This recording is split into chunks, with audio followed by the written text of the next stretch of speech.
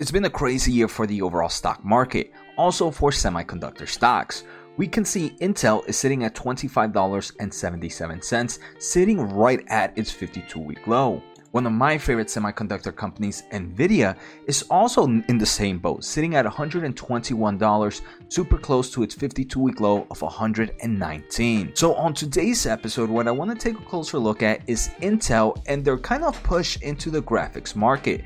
It does seem like Intel wants to be the king in the graphics market, but for a very niche space. So let's take a closer look. I do want to thank The Motley Fool for sponsoring this video, and make sure to check out fool.com/Jose to get the top 10 stocks to buy right now. So for those that are not familiar, Intel recently released their consumer graphics cards.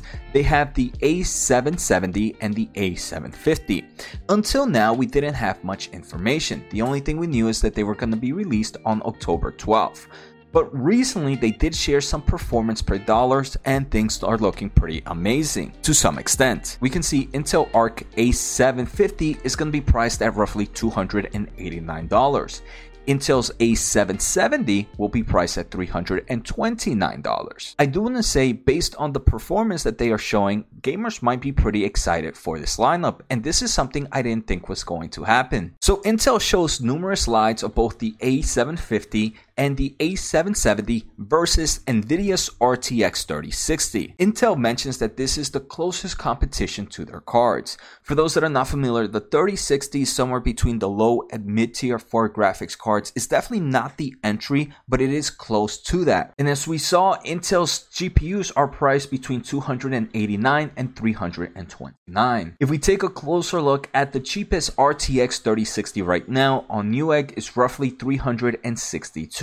So here we actually see a pretty cool charts of average frame per second for the A750 versus the RTX 3060. This seems to be almost an even match. There are numerous games where they're very similar to each other, other games where the RTX 3060 beats, and then other ones where the A750 is the leader. Again, this is the one selling for $289 versus the RTX 3060, which sells for $362. I do want to say it is expected for Intel's to actually be performing a little bit better because this is newer technology. The 3060 was released roughly a year and a half ago, in February 25th of 2021. If you are enjoying the episode so far, make sure to give me a thumbs up, as it does help me grow my overall audience. If you want to support a little bit more, make sure to subscribe using my link at fool.com/Jose. Finally, if you want to learn more about the semiconductor market, make sure to check out my newsletter. The link is down below, and that should be starting pretty soon. So this is the first entry for Intel in the discrete graphics market, and I do want to say at least it's competitive to some extent, especially for its price point. Intel is expected to release more cards next generation, which will be its Battle Mage generation, and that one we should see more than just kind of the mid-entry level cards. We might see more high tier levels.